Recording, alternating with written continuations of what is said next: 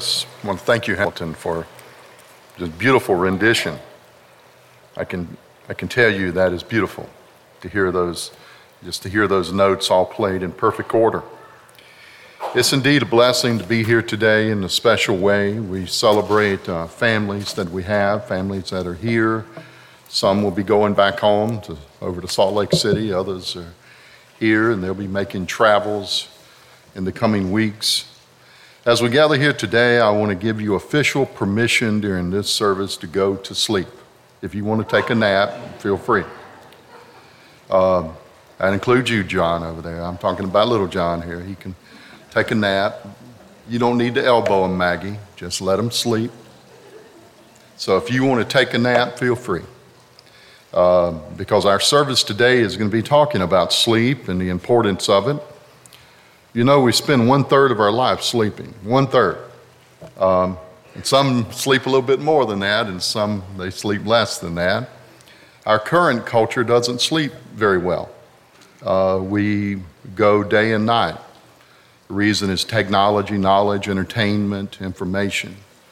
We seem to be so busy, we don't sleep. But the thing is, sleep will finally catch up with you, and you have to sleep. Well, in the scripture, this wonderful scripture that takes place, we see this story taking place, a little story, but it has profound impact upon how we understand life. First, it's the story of a journey. It's a journey from here to there. Jesus said, let us go to the other side. So where he was doing ministry. He was sharing parables. Now he's about to go across the Sea of Galilee, called the Sea of Tiberias, to the other side. And of course, since he had called fishermen, they had a fleet of different little sailing boats and others. And so there they are, the disciples in one particular boat, and Jesus is asleep in the stern of the boat. They leave the crowds behind. They're taking a journey. There were other boats, of course, because there was an entourage of following everywhere Jesus went. There were his inner disciples. There were others who followed.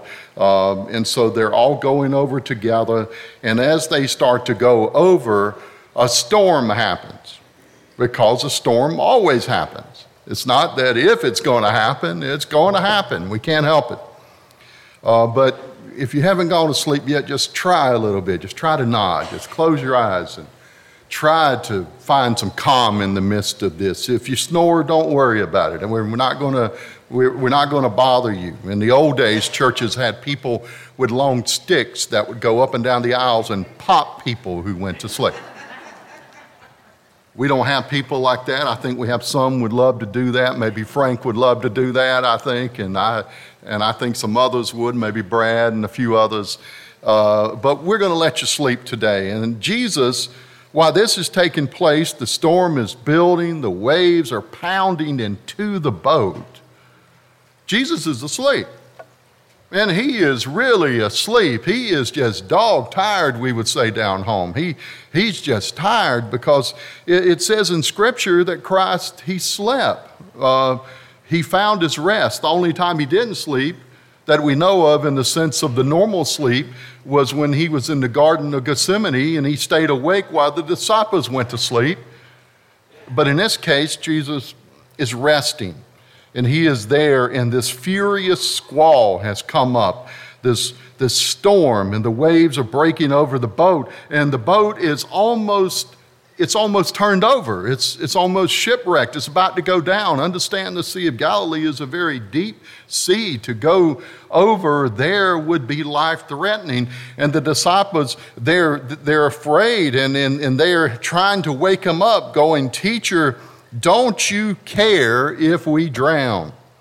So the journey now has gone from going from here to there to now to a smaller journey inside the boat, going from where we are to where Jesus is. So it's gone from a big journey where we're going from here to there, and now we're dealing with the immediate journey. I think some are starting to nod off now. That's good. I'm glad. I'm serious. Mr. Danny, you can go to sleep if you want to. Sam, I know you can. And just feel free. Just take a nap. Today you have permission to take a nap. Don't take a nap too long or the ice cream will be gone after the service. Jesus is asleep.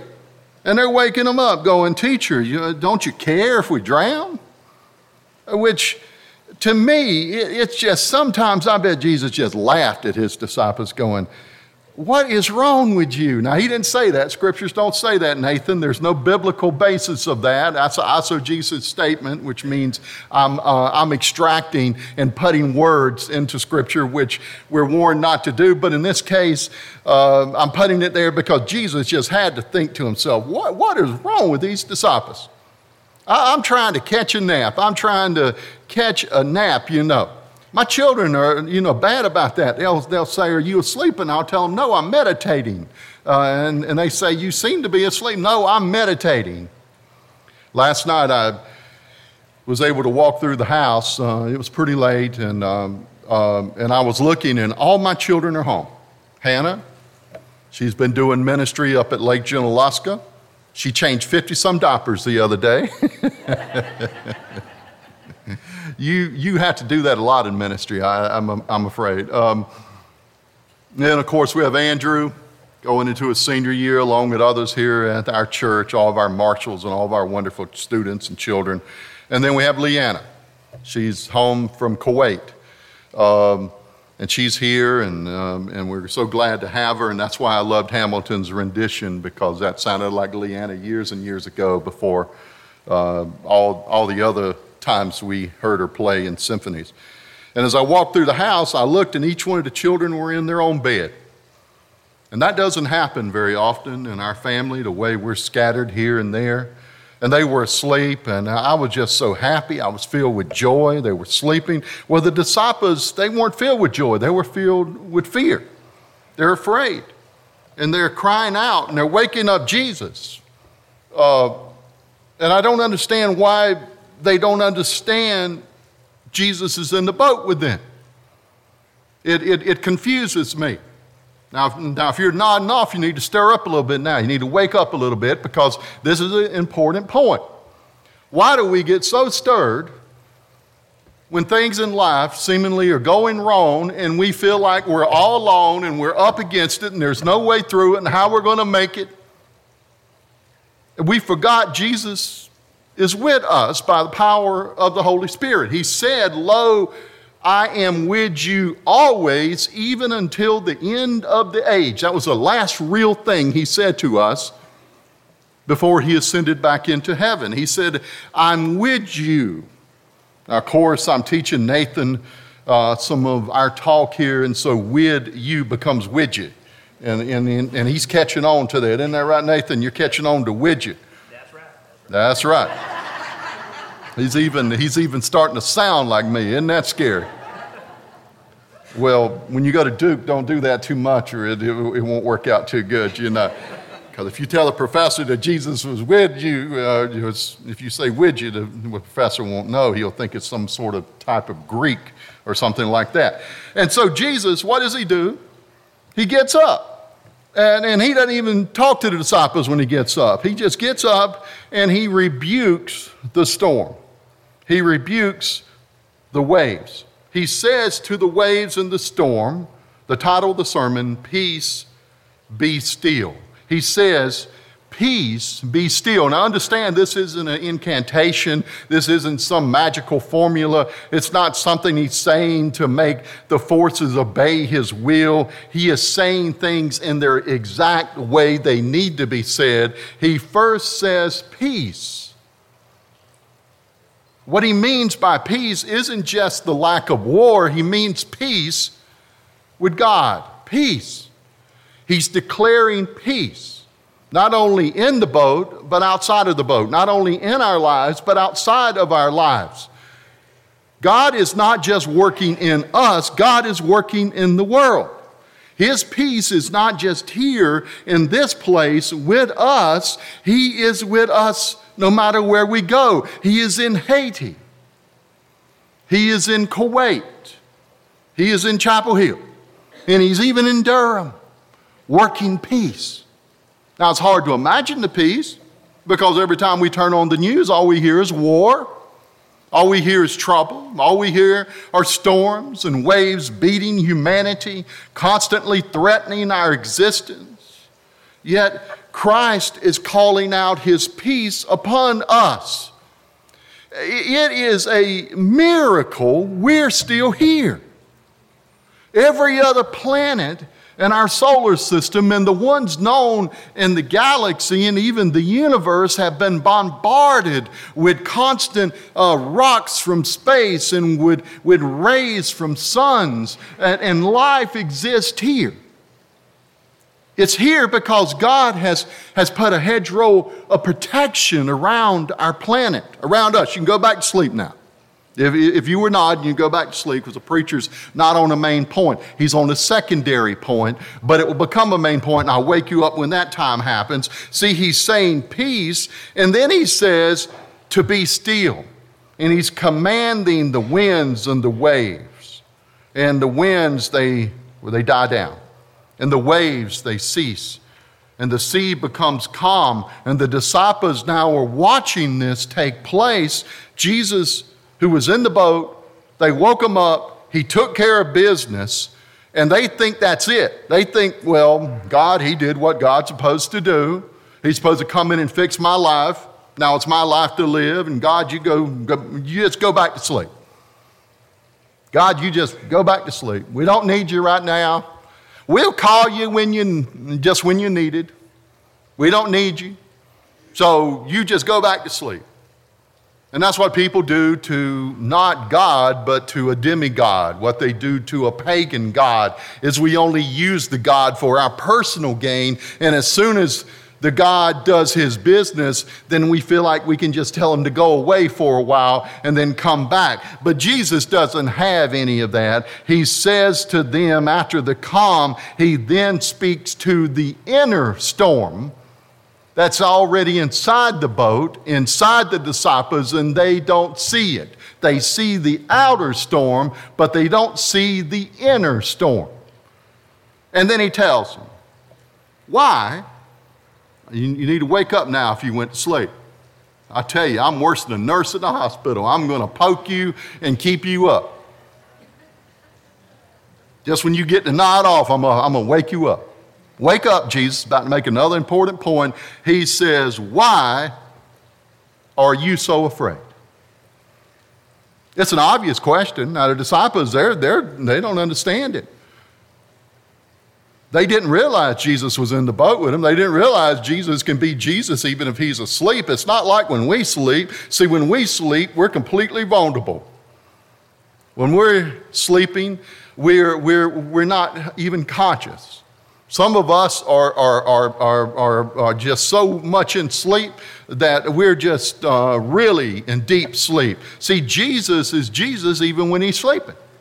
Jesus is aware of everything, no matter where he is, no matter what he's doing, because he's Jesus. And he says to them, why are you so afraid?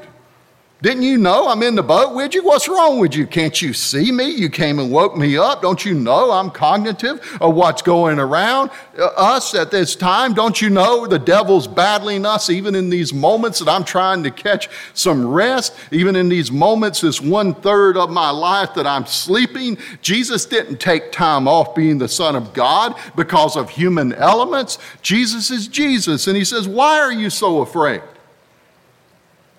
And then he makes this statement, and it's a hard statement, and it's one that cuts to the quick. It's one that makes us face our own reality and our own mortality and our own sinfulness and our own fallen nature. He says, do you still have no faith? Do you still have no faith? The disciples are stunned by this. They woke him up to calm a storm. They didn't wake him up to get preached at. But I tell you right now, you can't deal with Jesus unless you get preached at. Because the very nature of Christ demands we are better. It demands that we wake up. It demands that we face the truth that we need Jesus. And he says, do you not understand? Why are you still afraid? Do you still have no faith? And the disciples are they're just speechless. Because here they are, the storm is calmed, and they look and they see it, and it says that. They were terrified. They were terrified. They were terrified. What were they terrified of? Storm? It was gone. They weren't terrified of the storm. I remember when I was a boy, sometimes I got into trouble. And I would hear that door open and close to the house, knowing my daddy was home. Knowing my mama was going to tell my daddy I was home, or he was home, or I was there, and it was time to deal with Jerome. And I hear that door, and I'd be terrified. And Dad, he would holler out, "Jerome, get down here." I was terrified. And the reason I was terrified is I knew he would hold me accountable.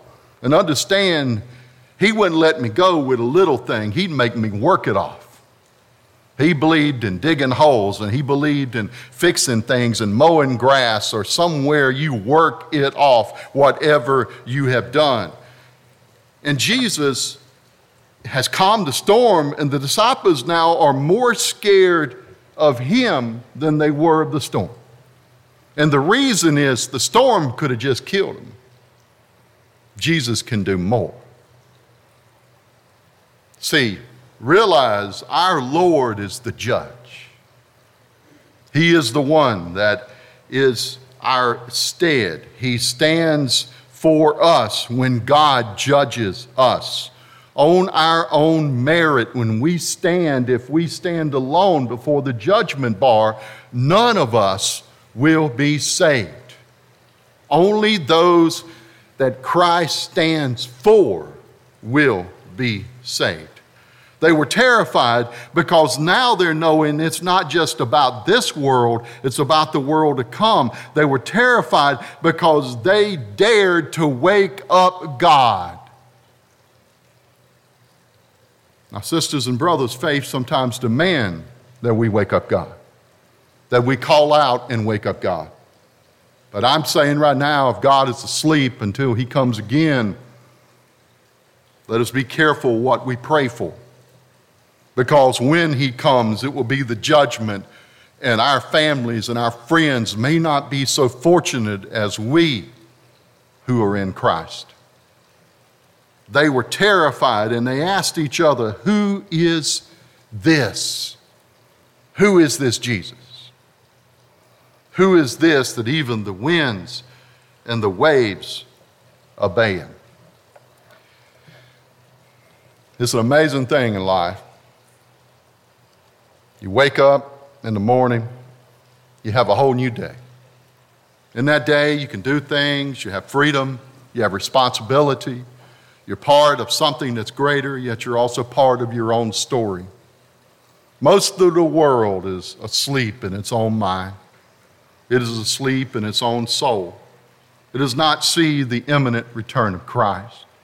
It does not understand the truth of getting away with it won't last much longer. Judgment is coming. Jesus is returning. So in this journey that we're taking from here to there, Christ is with us where we are, and he is watching over us, protecting us, and giving us the opportunity to grow in faith in him. And he does that by that final word, which is calm. So I walk through the house, and all the children are asleep in their beds. There was a sweet calm over Spring Hill. Didn't worry about Kuwait, didn't worry about Chapel Hill, the mountains, didn't worry about schools, didn't worry about the border, didn't worry about the politics of our culture, didn't worry about the right and the wrong, the left and the right, didn't worry about the up and down, didn't worry about the storms, didn't worry about this morning. I was calm. And the reason I was calm is I knew we are not alone. For we are in Christ. and Christ is in us. That is the calm that only faith can bring. Now, those that have been able to catch a few winks this morning, I'm about to end, so you probably need to start waking up. When I was a boy, honestly, they seemed to sleep a lot more in the old days in church. But I was sitting out there, and y'all may be more aware than I am of things. I remember one old man over at Kipling, and every Sunday, it's like he would sleep and he'd just nod off. And he was always sitting in front of me, and he would just nod off. I won't say his name, but he's kin to a Johnson, but I won't say any more than that. He would nod off. And I would listen to Daddy, and he'd be preaching, and I'd sit there and watch Mr. Johnson, and he'd start leaning, and he'd keep leaning, and his wife was sitting on the other side there, and he'd get to a point that if it went too long, he was going to fall over. And his wife would pull him back. And I'd follow him out, and Dad'd be at the back, and Mr. Johnson says, the best sermon I ever heard.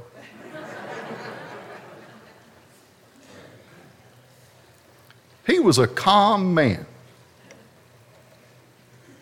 Let us pray. Dear Lord, let us see this moment of trusting in you and you alone for our salvation. Help us through the storms of life that we may know your Spirit is present and guiding and protecting us each and every step of the way. And Lord, when the storms do come, and they do, let us know that these storms do not dictate our direction. You are the master of our fate and the captain of our soul. You are leading us towards the destination that we are called to, our heavenly home. And Lord, let us know that faith is that relationship with you in the boat that helps us get there where there is a peace and a calm in our soul. In Jesus' holy, sweet name we pray. Amen.